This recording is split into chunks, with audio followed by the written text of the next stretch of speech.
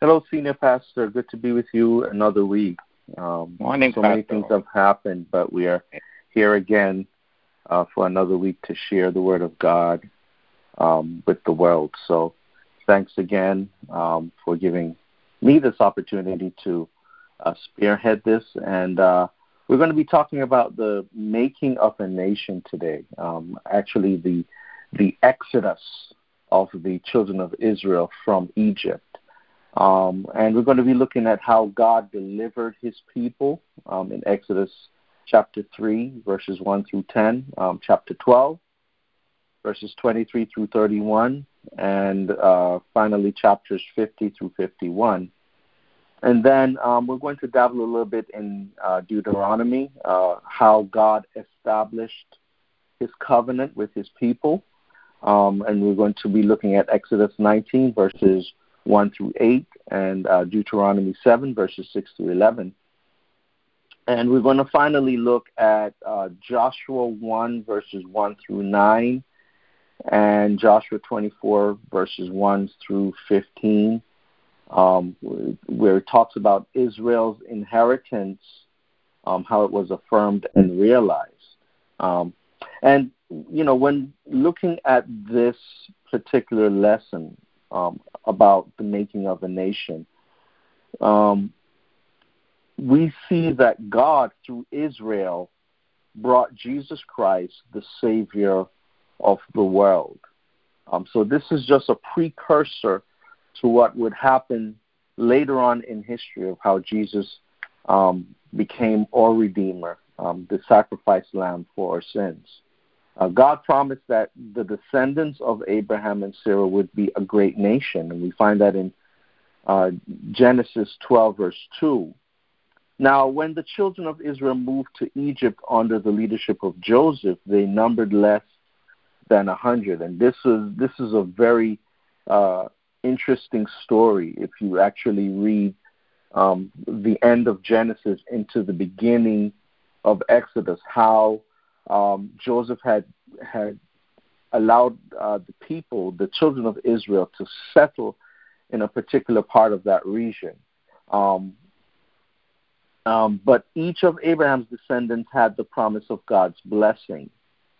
As the centuries progressed, the children of Israel, or the Hebrews, flourished in Egypt. And you would actually find that in Exodus chapter 1. It talked about that briefly. Eventually, a new Egyptian government gained power, which had no knowledge of Israel's privileged status as the family of Joseph, because basically the government was not supposed to touch that particular region. It was promised to Joseph, and Joseph settled his people, and they were supposed to live untouched by the government. But when the new government took over, they did not know about the verbal agreement between Joseph and the Pharaoh of that time. The new government enslaved the descendants of Abraham. The Egyptian Pharaoh confined the Israelites to slave labor, building temples dedicated to the gods of Egypt.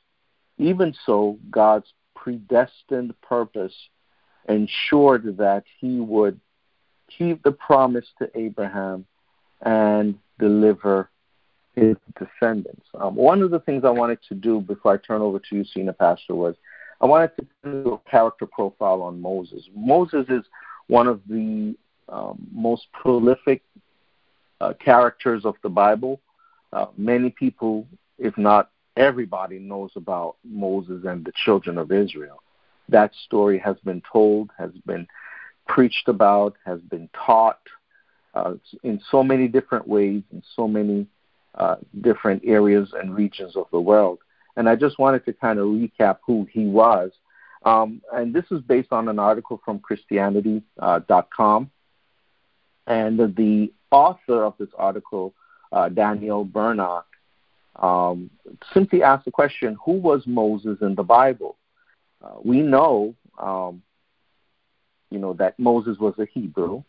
He was born to Jochebed and Amram, both from the tribe of Levi. He was the youngest of 3 children. His sister's name was Miriam, and his brother's name was Aaron. He was also a special baby. His mother actually realized that from the time he was born. The Pharaoh was afraid of the Israelite slaves because there were so many of them and ordered all the boy babies to be killed. Moses' mother protected him.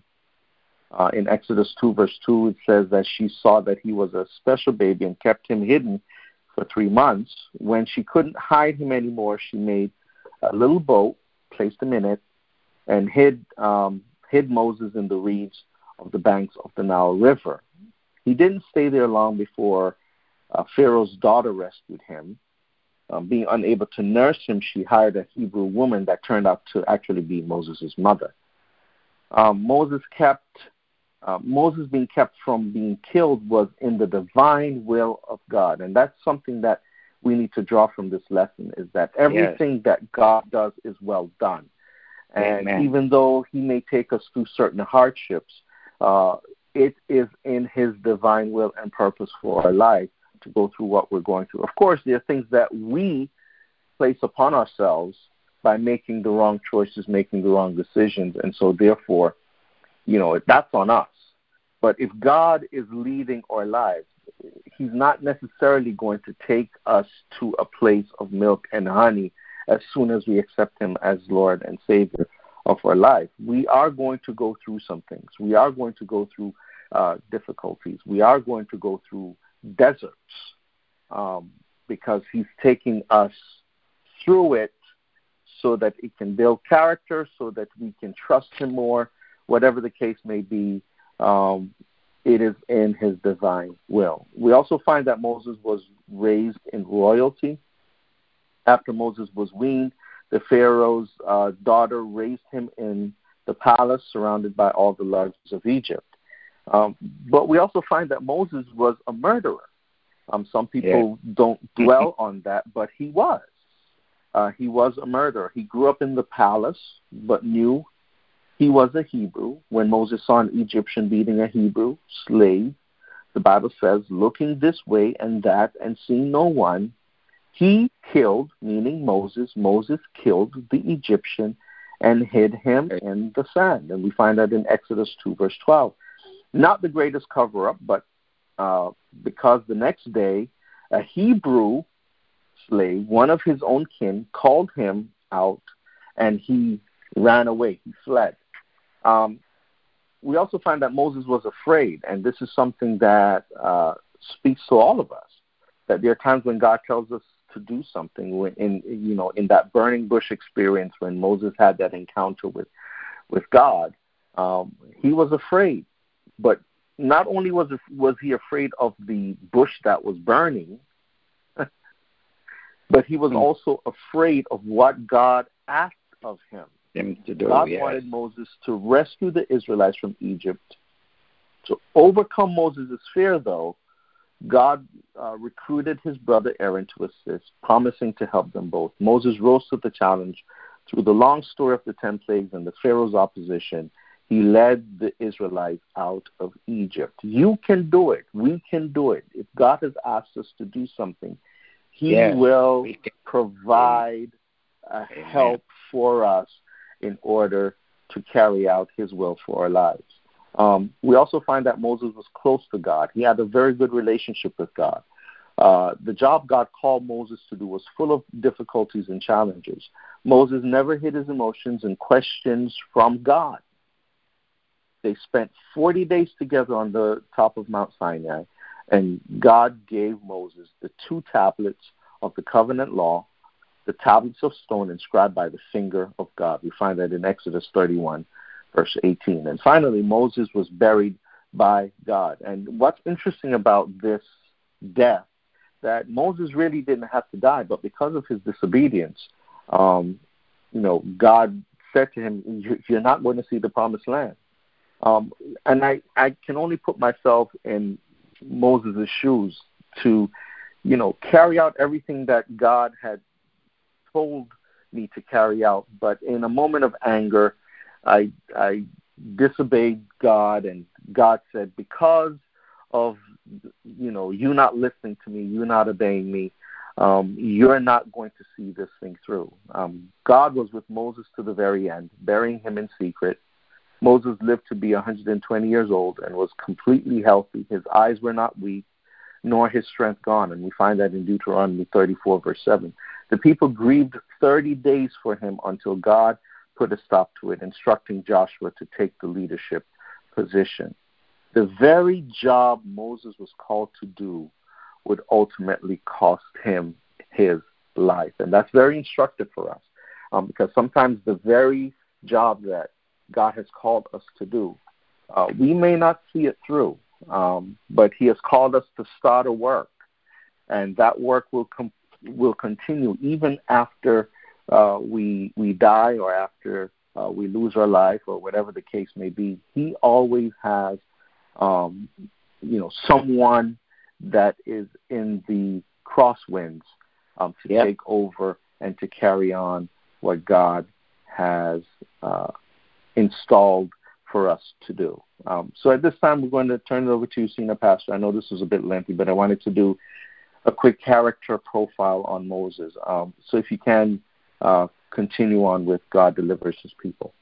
And that was good, Pastor O, and I hope that they get a chance to see the movie or the video of Moses' life, especially, taking the children across the Red Sea, and when he went up to get the commandments and things like that. It's really, good to watch it, and I hope that if they can order it, that they get a chance to really see that. Sometimes they show it on the channel there, so listen out for it when it's coming. And also, we realized in previous lesson, Pastor O, that we were told how God preserves his people. Amen. And today we're dealing with God delivers his people. So he not only preserves his people, but he delivers his people. And it's a good lesson for us to know that whatever situation we're going through, that God is our deliverer. God called to Moses, and we are dealing with Exodus 3 from verse 1 to verse 10. And I like how verse 7 starts. And the Lord said, whatever he says, and Jesus is writing in the New Testament, is written in red, but and the Lord said, he's having a dialogue with Moses. I have surely seen the affliction of my people which are in Egypt, and have heard their cry by reason of their taskmasters. For I know their sorrows. And we could pause at that, and that's a whole not a time for another message here. I know their sorrows. You have sorrows and you think that God don't know? Yes, he knows everything. As a matter of fact, before the world was created, before you were conceived in your mother's womb, he knew that you were going to go through what you're going through. And that's what I like about God. Nothing catches him by surprise. For I know their sorrows. And Moses, and I am come to deliver them out of the hand of the Egyptian. Now, you might have to go through some stuff, but it comes for deliverance. I come to deliver them out of the hand of the Egyptians, and to bring them out of that land onto a good land and a large, amen, a land flowing with milk and honey, unto the place of the Canaanites and the Hittites and the Amorites and the Perizzites and the Hivitites and Jebusites. Now therefore, 9, behold, the cry of the children of Israel is come unto me, and I have also seen their oppression, wherewith the Egyptians oppressed them. Verse 10, come now, therefore, and I will send thee unto Pharaoh. And boy, see that video, that thou mayest bring forth people, the children of Israel, out of Egypt. Whatever we're going through is not going to last. Trouble only lasts for a while. Okay, weeping endure for a night, but joy comes the morning. So, before I go on, I'd like to speak to those situations that you think unbearable. I'd like to speak to trauma that you. I'd like to speak to your broken marriage, your broken circumstances. And the Lord said, I will send unto Pharaoh. I will send thee unto Pharaoh. God has sent his words that thou mayest bring my people, children of Israel, out of Egypt. Now, what we need to learn here is that Egypt was a great and powerful civilization. They had a prosperous economy. They had a mighty military. But descendants of Abraham, God's people, the Jewish people, were suffering the oppression of slavery. And nobody wants to go through slavery. And slavery started from during that time. Nothing new under the sun. But one of their own person, Pat, give you a good outline of that. Moses, who was tending sheep, his father-in-law sheep on the backside of the desert. There, God spoke to him from a burning bush. And we could pause at that too, because he saw the smoke, and that caught his attention. And when he drew near, he realized that smoke was coming, but there was no fire in the bush. California is on fire right now, but it wasn't like that. A lot of smoke was coming out. But God used various things to get our attention. He had his attention. And God spoke, identifying himself as the God of Abraham, the God of Isaac, and the God of verse 6, you'll see that. This indicates to us that God remembered covenant with them. Whatever he says he will do, he will do. God who keeps his promises. And he promised us that he's coming back for us, and he's going to keep that promise. Now, the Hebrew slaves have felt abandoned because years mixing the mortar and the cement, and their work was hard. And they felt abandoned. Have you ever felt that way? That nobody cares for you? I was talking to somebody yesterday that was going through some stuff, and I said, oh yeah, God never deserted you. He cares for you. Whatever we go through is a learned lesson. It's a process that will make us better. And when we go through, God gets from it. They were not abandoned. And they feel abandoned this morning. I don't know. Nobody cares, and that you're on your own. All you have to do is look up.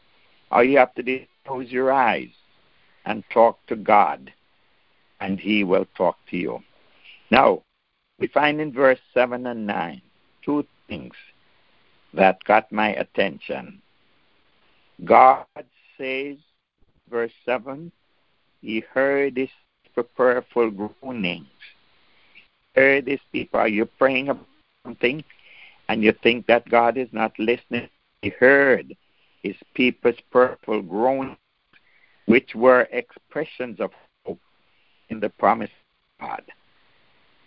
The people suffer the pressure out. And what do you do when you have a problem? Even if you're looking right, the man who is not serving God when he has problem, the one of things, either a bad word or do something wrong, or he will cry out, see people on their sick bed, they are not saved, but when the pain rocked their body, they cry out, God, Lord, help me. God responded to their cries because he saw their oppression. He does not turn a deaf ear nor a blind eye. Human suffering. Every people are going through down here. Some of it we cause ourselves, Some is cause the sin do, but God does not turn a blind. And number two, God said, I know. So he heard, he said, I heard, and he says, I know. Nothing catches by surprise. He knew beforehand. Make a note of that again. He knew beforehand, even the foundation of the world, every possible alternative Israel's destiny. The thing God didn't know when he led them into Egypt, They didn't go by chance. Yes, they went to escape the famine, but God's purpose. They went down in the days of Joseph. He knew the Egyptians would enslave them, but he also knew the way out of Egypt and the promised land. They had to go through Egypt. They had to go through the spring in order to obtain promised land.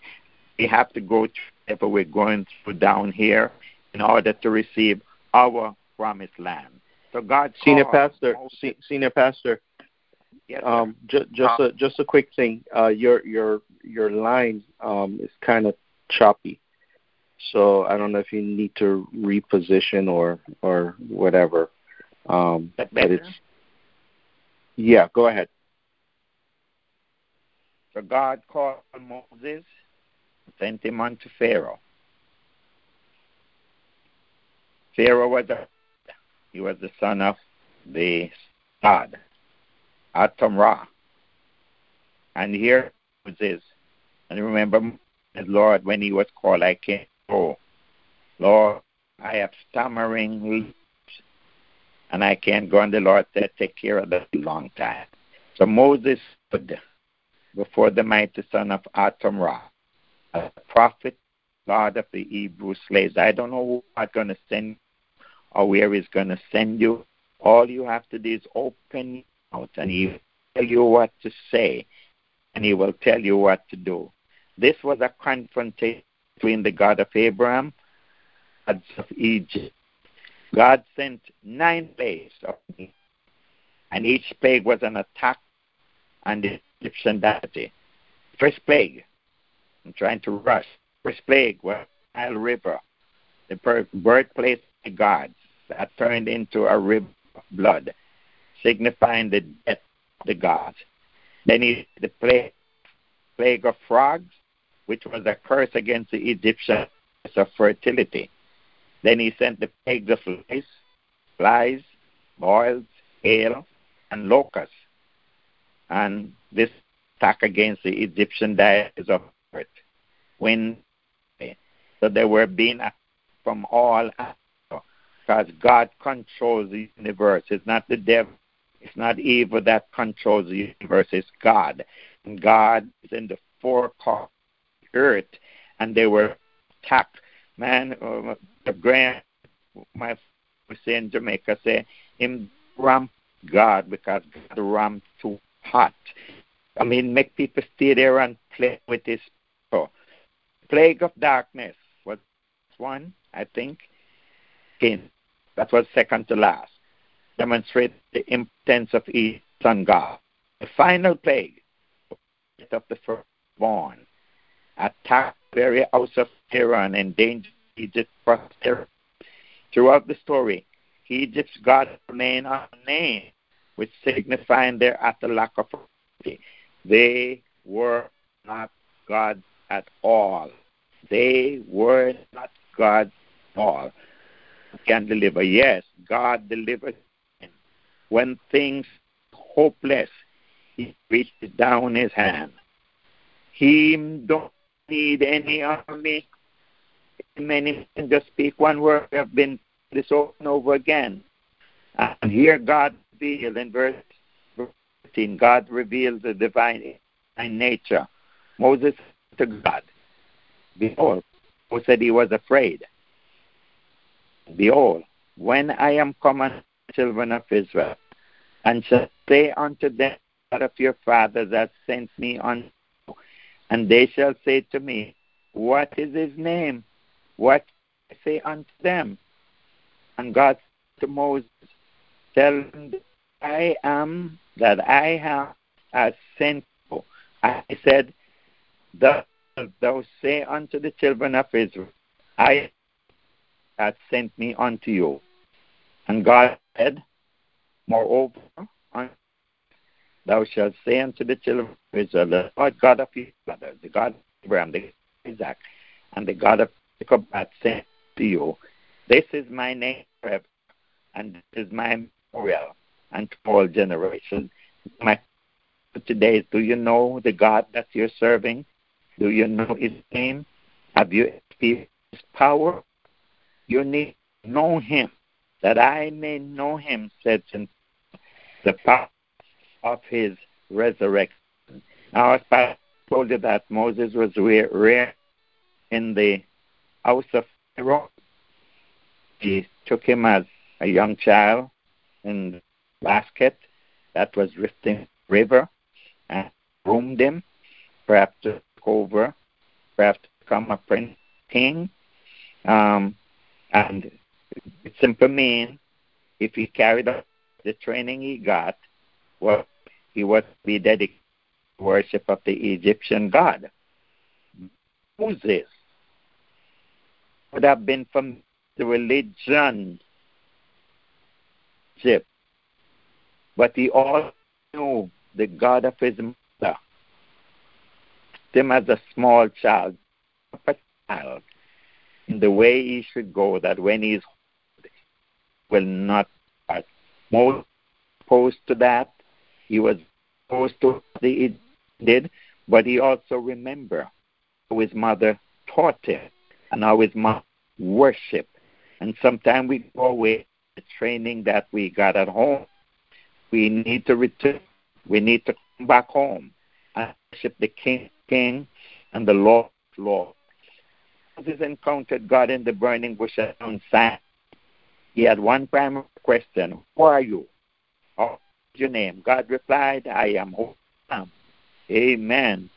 In the Hebrew language, it means Yahweh. I am Yahweh. In the older English version of God is translated as Jehovah. Jehovah. So, I am that I am.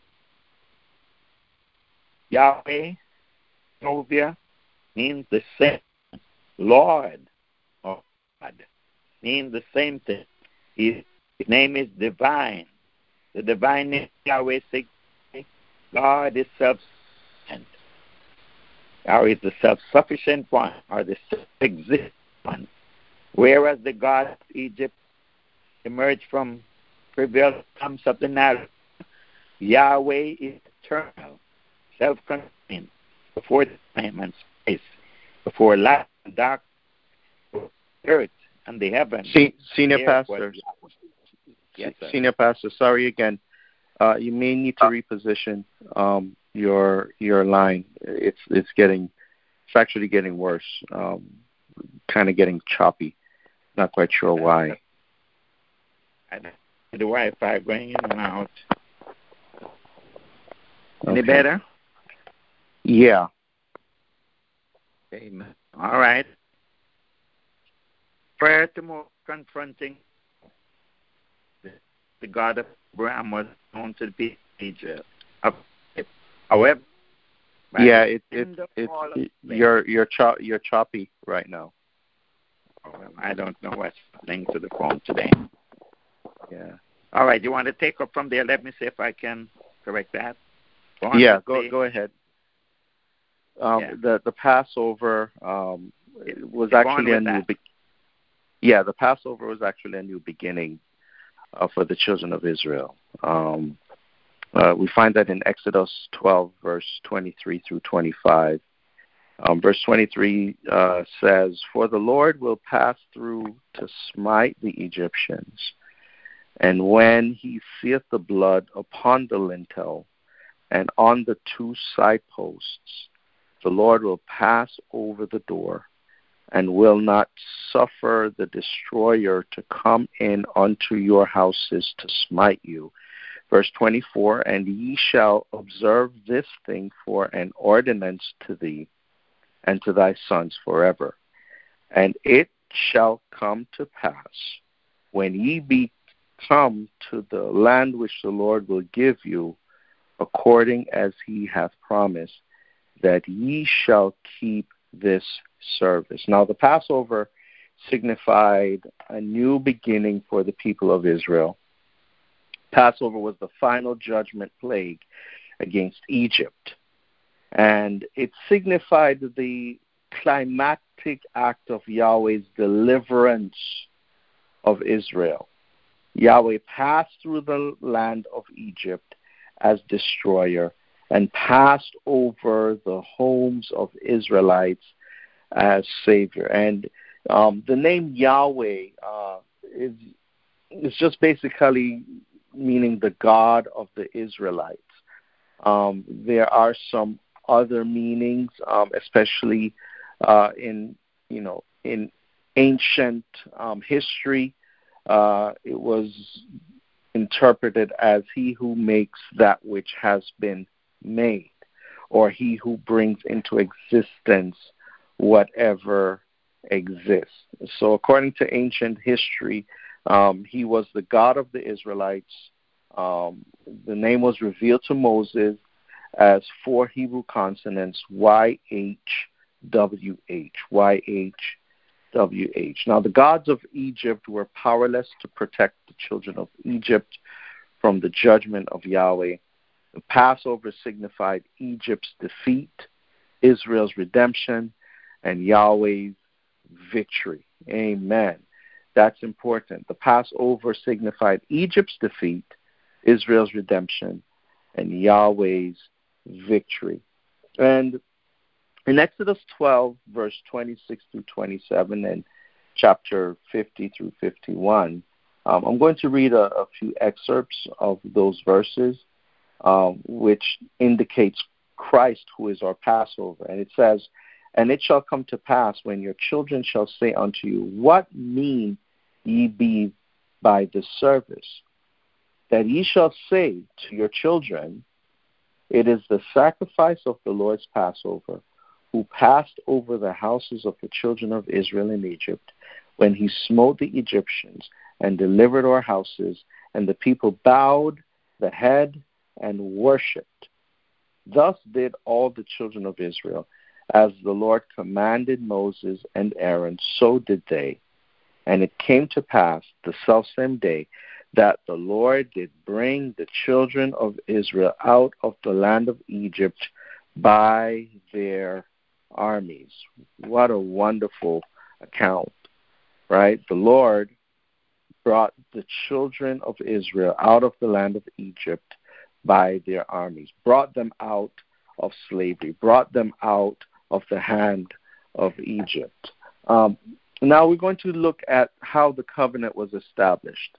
After departing Egypt, the Israelites camped at the shores of the Red Sea, and we all know about the story of the Red Sea. The Egyptian Pharaoh and his armies pursued the Israelites, but God parted the seas and made a way of escape for the Israelites. The Egyptian army perished in the waters of the Red Sea. And that says to us that God's providence, God is a God of his word. And whatever he said he'll do, he'll do. He had promised Moses, he had promised Aaron, he had promised the children of Israel that I would be with you. I am. Who sent you? I am.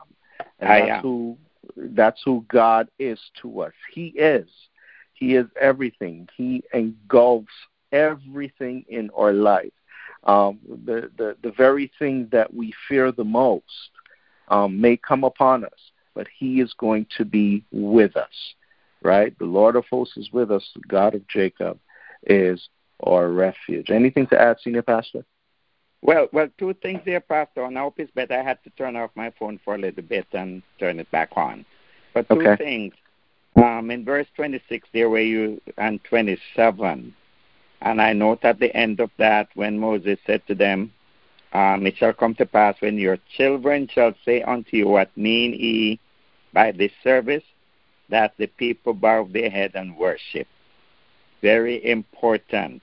Amen. They were saying yes to God, and they were worshiping God for his deliverance And also in the part that says that the kingdom of priests, it was then we were taught in Bible school that they became the church in the wilderness, or they became the church, yes, the church in the wilderness, because when it was said to them, now therefore, verse 5 of Exodus 19, Yes. if ye will obey my voice indeed and keep my covenant, then ye shall be a peculiar treasure unto me above all people. Myself and Brother Andy was talking about that yesterday. We are a peculiar people, royal priesthood, holy nation. And there is nobody else like you. You are peculiar to everybody else. We are not like the world. So we need to take a note of that. All right, carry on, Pastor. And that's, it's nice that you brought that up, actually, because I think in the early church, and we can even go back as far as here with the children of Israel, we find that the church was always the one that led the world.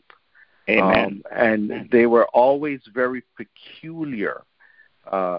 They were very careful, as you would always say, to make sure that nothing would taint the Word of God.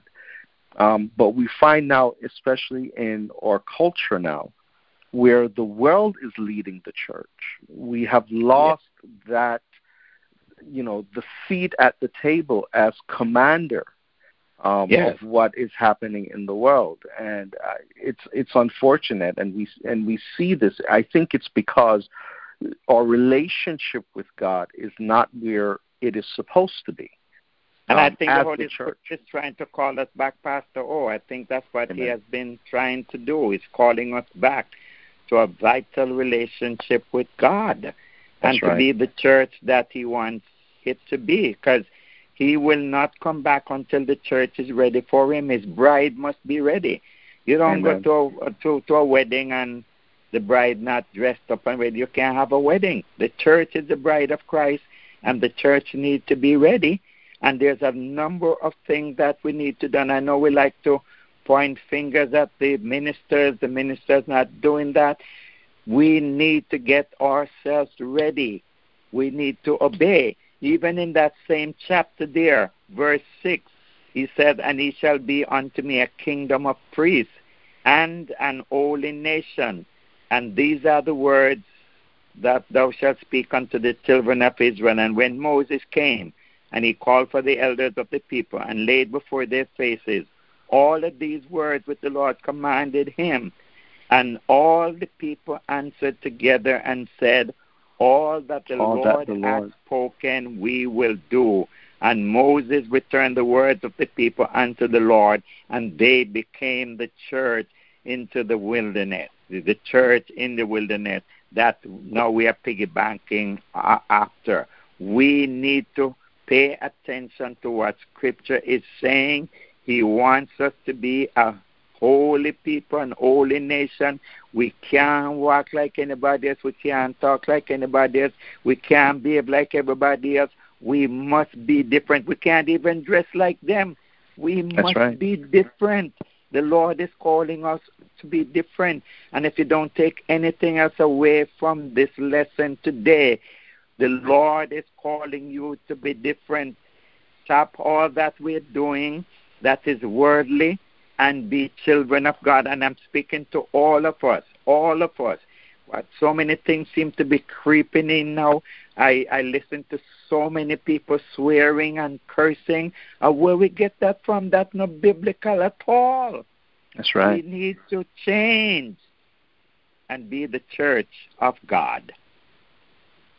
And that's a prerequisite or a precursor to Deuteronomy 7, verse 6 through 8. It says, for thou art an holy people unto the Lord thy God. Thou art an holy people unto the Lord thy God. The Lord thy God hath chosen thee to be a special people unto himself, above all people that are upon the face of the earth.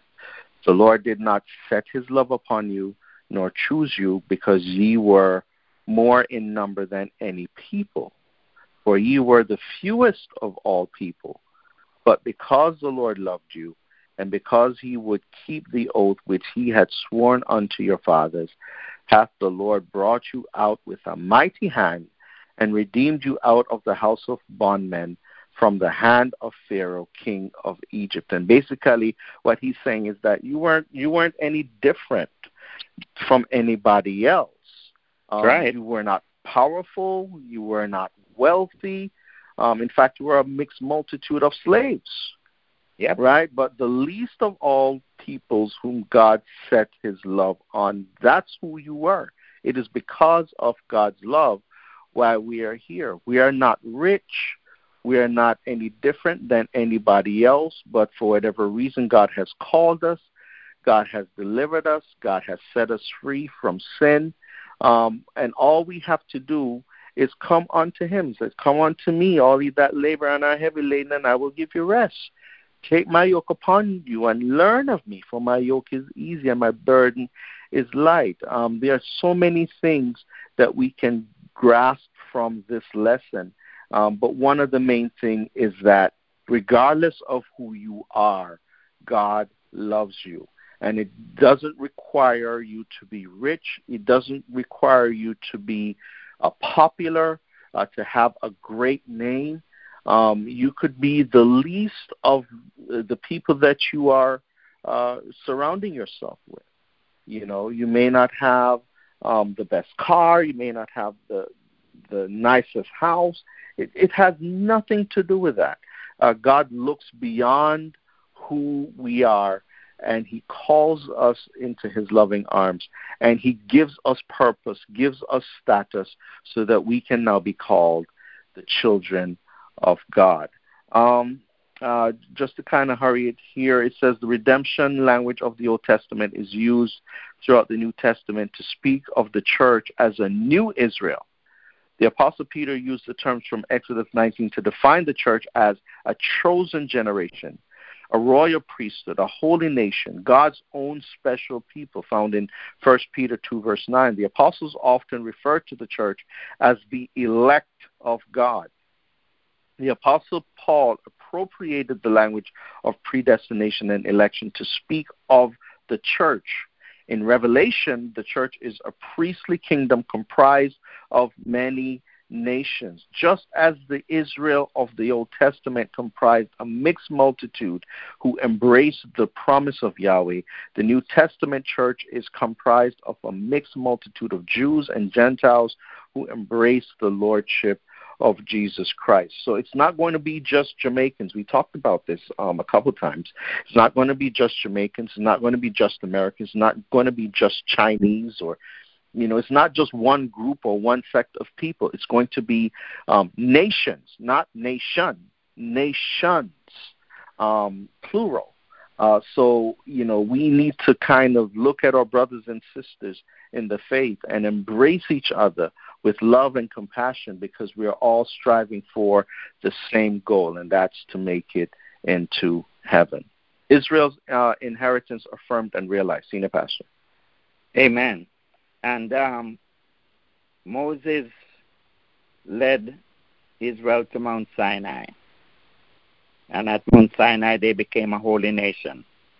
Then he led the people through the wilderness towards the promised land. And as Pastor O told you, he didn't make it to the promised land because the people caused him to lose his way by when God told him to speak to the rock. He struck the rock instead of speaking to the rock. And it was the pressure of people that caused him to do that. And that's why sometimes we're very careful, you know. People will cause you to do some things. We have to listen to God constantly. All the ministers who are listening constantly have to listen to God. And it has become worse now. We were talking yesterday, and we said in Jamaica when we were young Christians growing up, and if they tell you to jump, you would jump. Perhaps the only question you would ask, how high? Now, there is a different, we live in a different era now. And if you tell people to jump, they're going to question you as to why we need to do that. So he didn't make it to the promised land. The journey we found here would take 40 years and was fraught with peril because of the stubborn unbelief of the people. Oh man, Moses went through so much. They complain soon as them come out of slavery and them reach the Red Sea and them see the Red Sea, they became afraid and start to complain and told Moses that it would have been better for them to stay in Egypt, although they were complaining to get out. That's how people are. They forget, you know. And throughout that time, he had trouble with them when they dictate to him. He had trouble when he went up to get the 10 Commandments. They gave him all kind of problem. And we found out because of unbelief, they didn't believe God. They didn't believe in their leader. That generation perished in the wilderness. One time, he had to put up a serpent. God struck them. And he had to put up a serpent and told them if they look on the serpent that they would be healed. And some people didn't look at all. They were so mad with Moses that they didn't know that God was trying to get their attention and to heal them. And a lot of them died, and a new generation came out. Of course, some were still there. So what did they receive, and what will be our inheritance? Promise, blessings, legacy. Promise, blessings, legacy. And the legacy is that they would obtain the promised land. They were to receive the promised inheritance, because God does not go back on his promise. Now, the Bible here says, after the death of Moses, that it came to pass that the Lord spake unto Joshua, and Joshua would now take the mantle, saying, Moses my servant is dead. Now therefore arise, go over this Jordan, thou and all this people, unto the land which I give thee, even to the children of Israel. And every place that the sole of your foot shall tread upon, that have I given unto you, as I said unto Moses. And there shall not any man be able to stand before thee all the days of thy life. And as he said to Joshua, who was now taking the mantle from Moses, as I was with Moses, so I will be with thee. I will not fail thee nor forsake thee. Only be strong and of good courage, for unto this people shalt thou divide for an inheritance the land which I swear to their fathers to give them. And Israel still having trouble to this day. They're still having trouble. People fighting them for what the Lord give them. So God would choose a new prophet for a new generation. God would choose a new prophet for a new generation. There's coming a time, I'm getting off the scene, don't know when, and Pastor Ho will take the baton, and after that he will pass the mantle to somebody else. God will raise up people. Just as God called Moses to shepherd Israel out of Egypt, he called Joshua to shepherd Israel into the promised land. God chose Joshua. Why? Because he was a man in whom is the Spirit. The task before Joshua was fraught with peril. They give him trouble too. Warlike people with strong walled cities populated Canaan. Yahweh promised Joshua, I will be with you. I will not leave you nor forsake you. And God is faithful. God took him through, and he led them onto the promised land. And God is faithful, generation after generation. Yahweh, God's exhortation to Joshua, be strong and of a good courage. And I say the same thing to you today, Pastor O, and to all the other ministers who are listening, and any pastor listening, be strong and of a good courage. It could be leaders to women's director, youth directors, children's director, whatever role you play, only be thou strong and of a good courage. I can tell you today that Yahweh, your God, is with you. Whatever circumstances, he is with you. Yes, He is with you in every situation. He'll give you peace. He'll give you joy. He will not leave you. No, sir. He will stand with you, whatever your situation might be. Just be faithful. Just be true to God.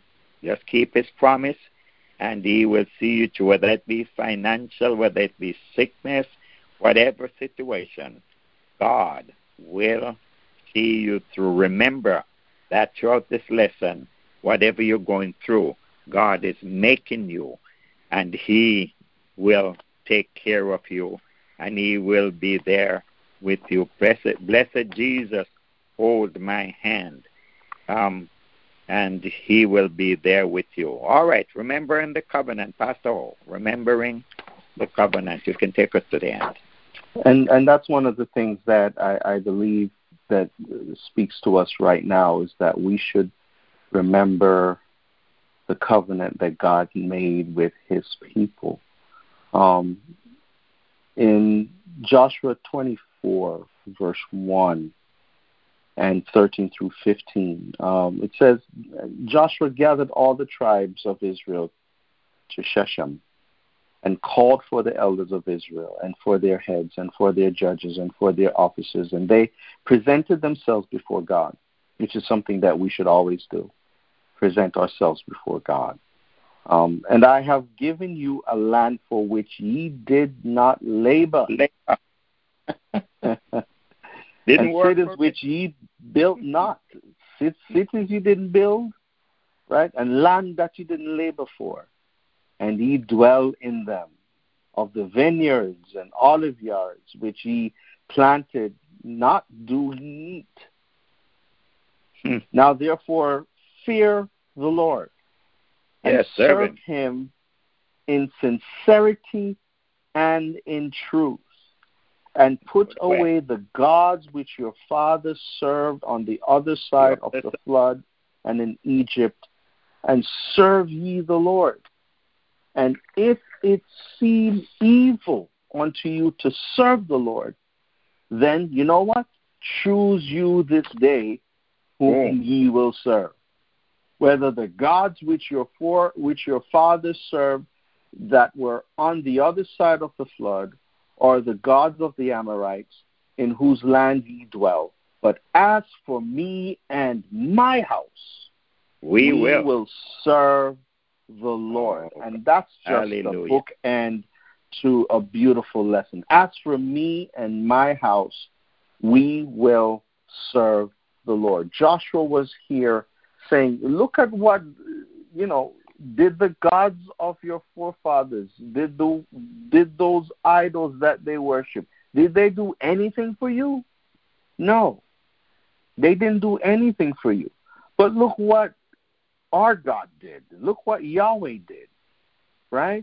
You are now in a land that you didn't labor for, right?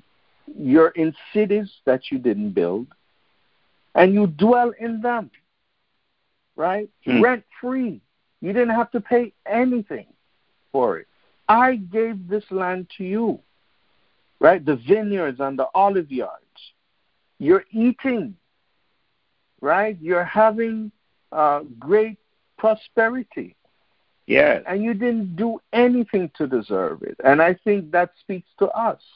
We're living good lives, right? We have houses and cars and decent jobs and so forth, so on.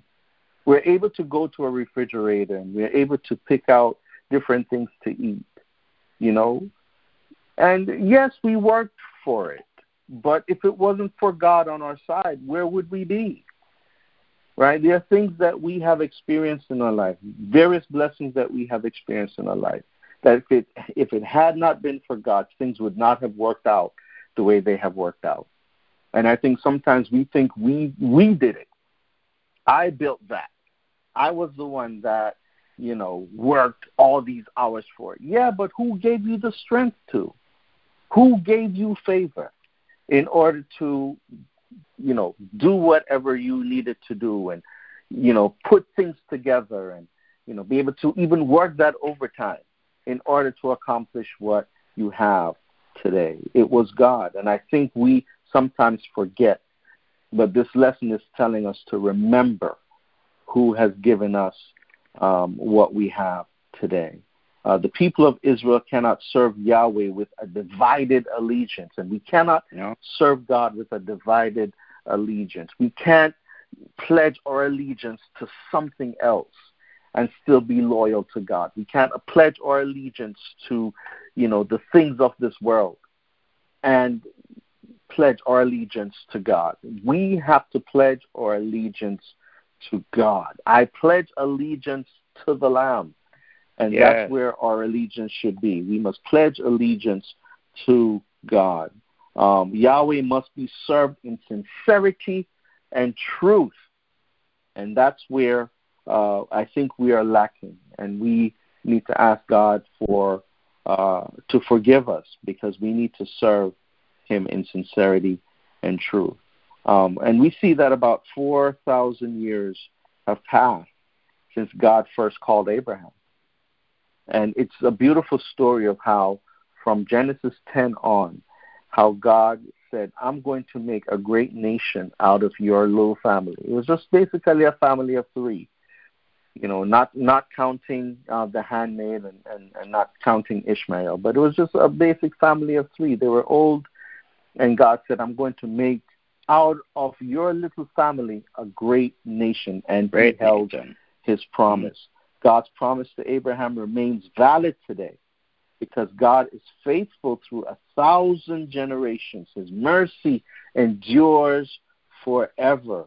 His mercy endures forever. Psalm 118. Throughout the millennia, God's people have faced many obstacles and enemies, many trials and tribulations. Even so, the promise still endures. That which God has predestined, the redemption of the cosmos, will be fulfilled. There is coming a time when all that God has said will be fulfilled. The people of faith will inherit a new heaven and a new earth. And that's what we're striving for, a new heaven and a new earth. What a beautiful lesson to remind us to remember the covenant. Remember the covenant. Remember the promise of God over your life. Remember what he has said. Don't deviate. Don't turn away. Don't walk away from what he has promised you. Don't walk away from what he has called you to do. Your job is not the end.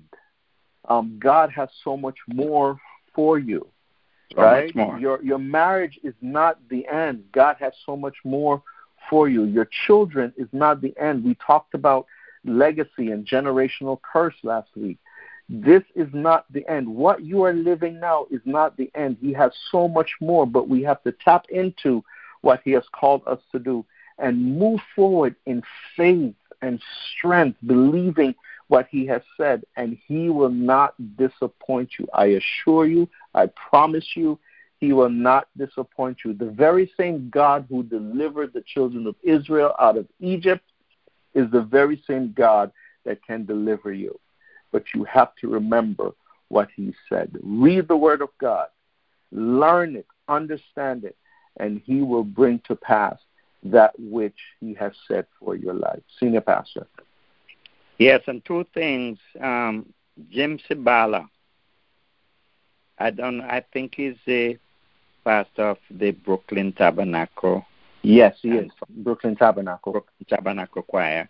He says we urgently need people who encourage and inspire us to move towards God and away from the world's enticing pleasure. We need people who inspire us. Be careful of the company that you're keeping.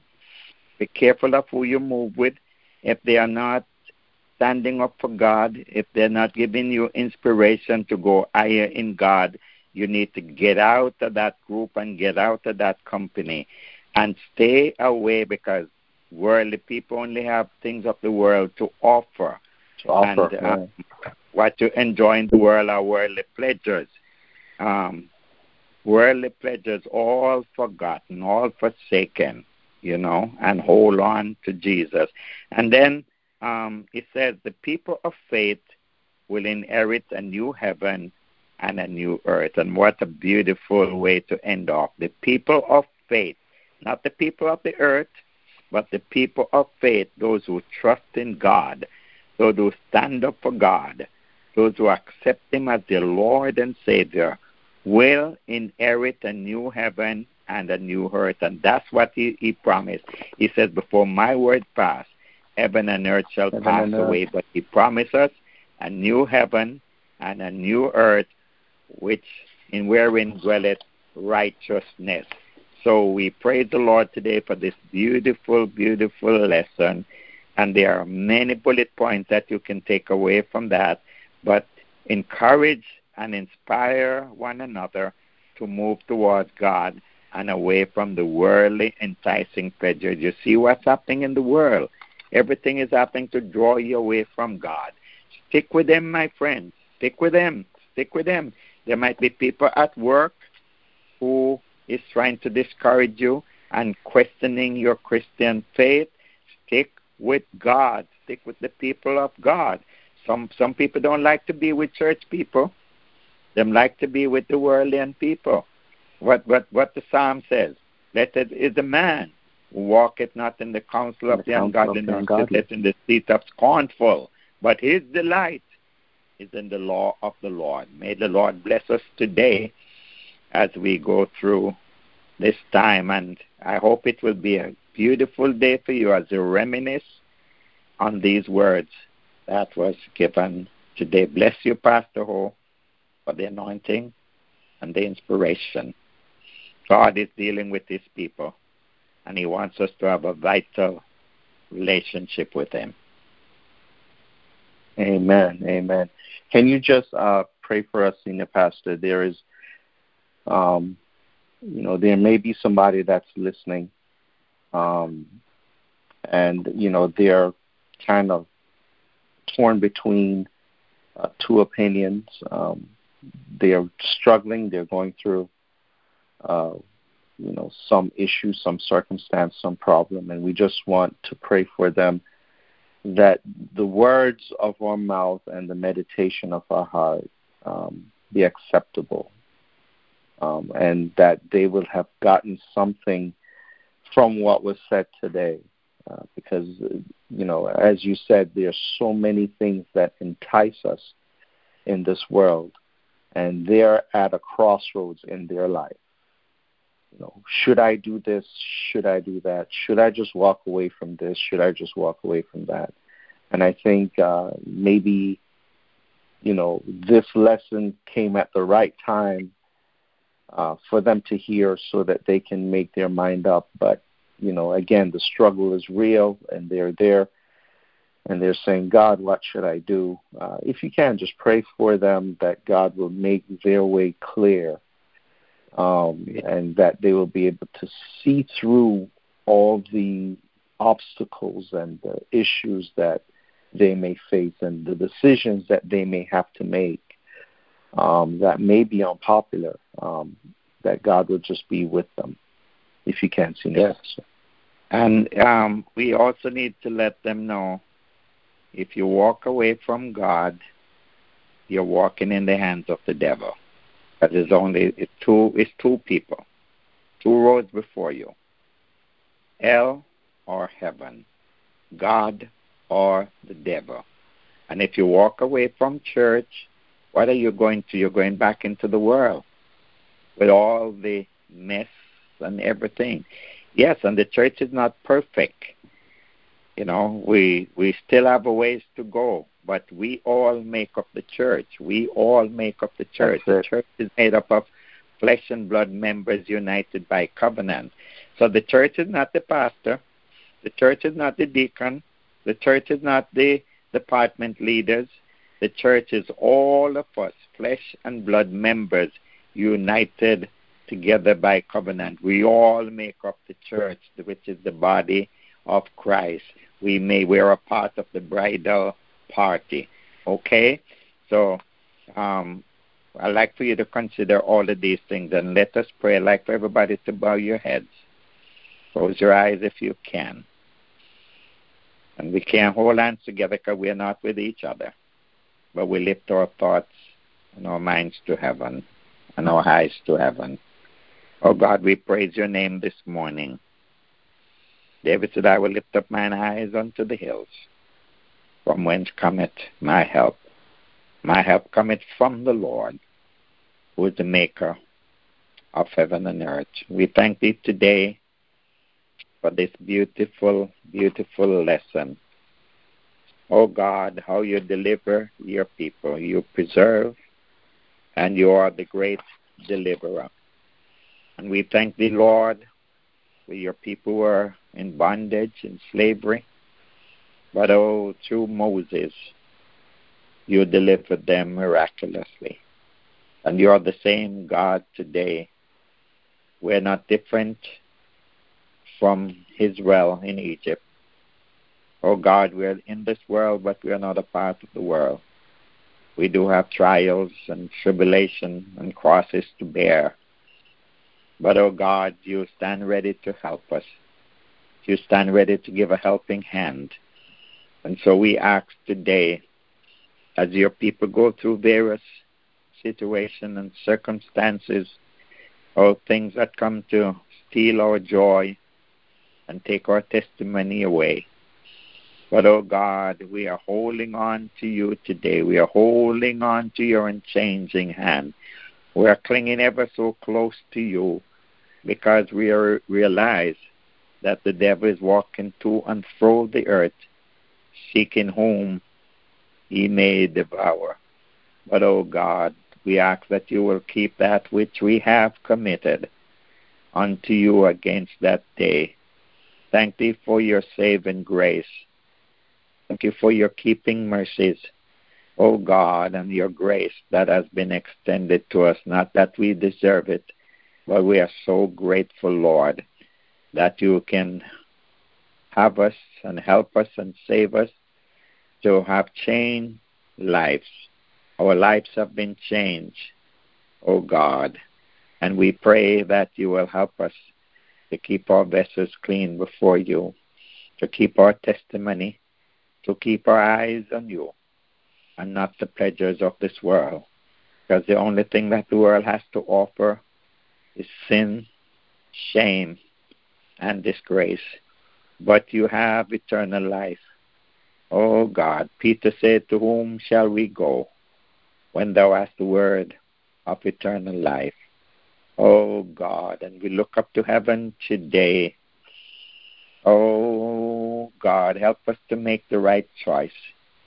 Oh, help us to say, as for me and my house, we will serve the Lord.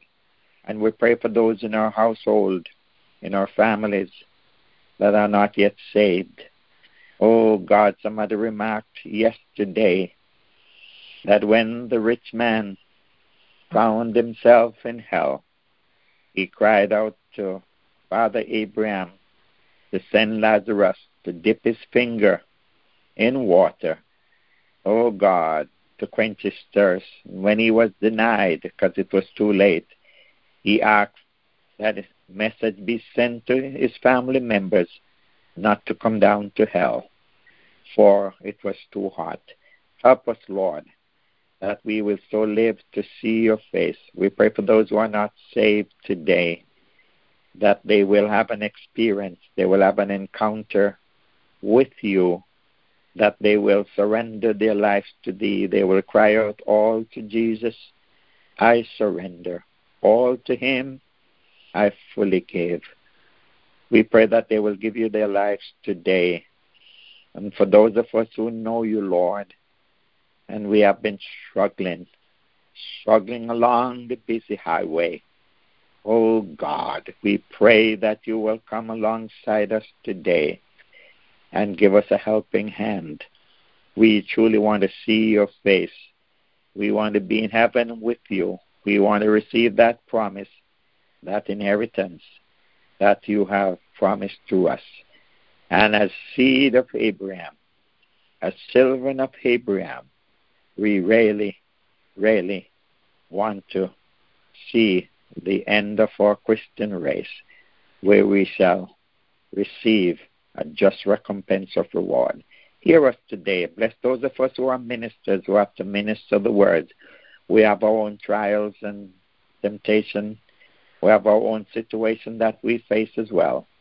But, oh God, as you helped Moses when the children were stiff-necked, as you helped Joshua, oh God, to go through, pray that you will help us to go through as well, that our labor will not be in vain in the Lord. We truly thank thee today.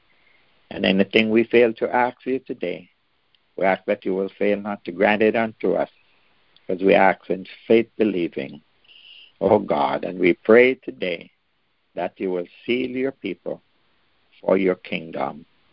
In the mighty name of Jesus, we pray for our political leaders again. Oh God, we're in the midst of an election campaign that is going on. And oh God, darts are flying right, left, and center. And counter punches are going from left and right. But in the name of Jesus, we pray today that you will intervene. Help us to make the right choice.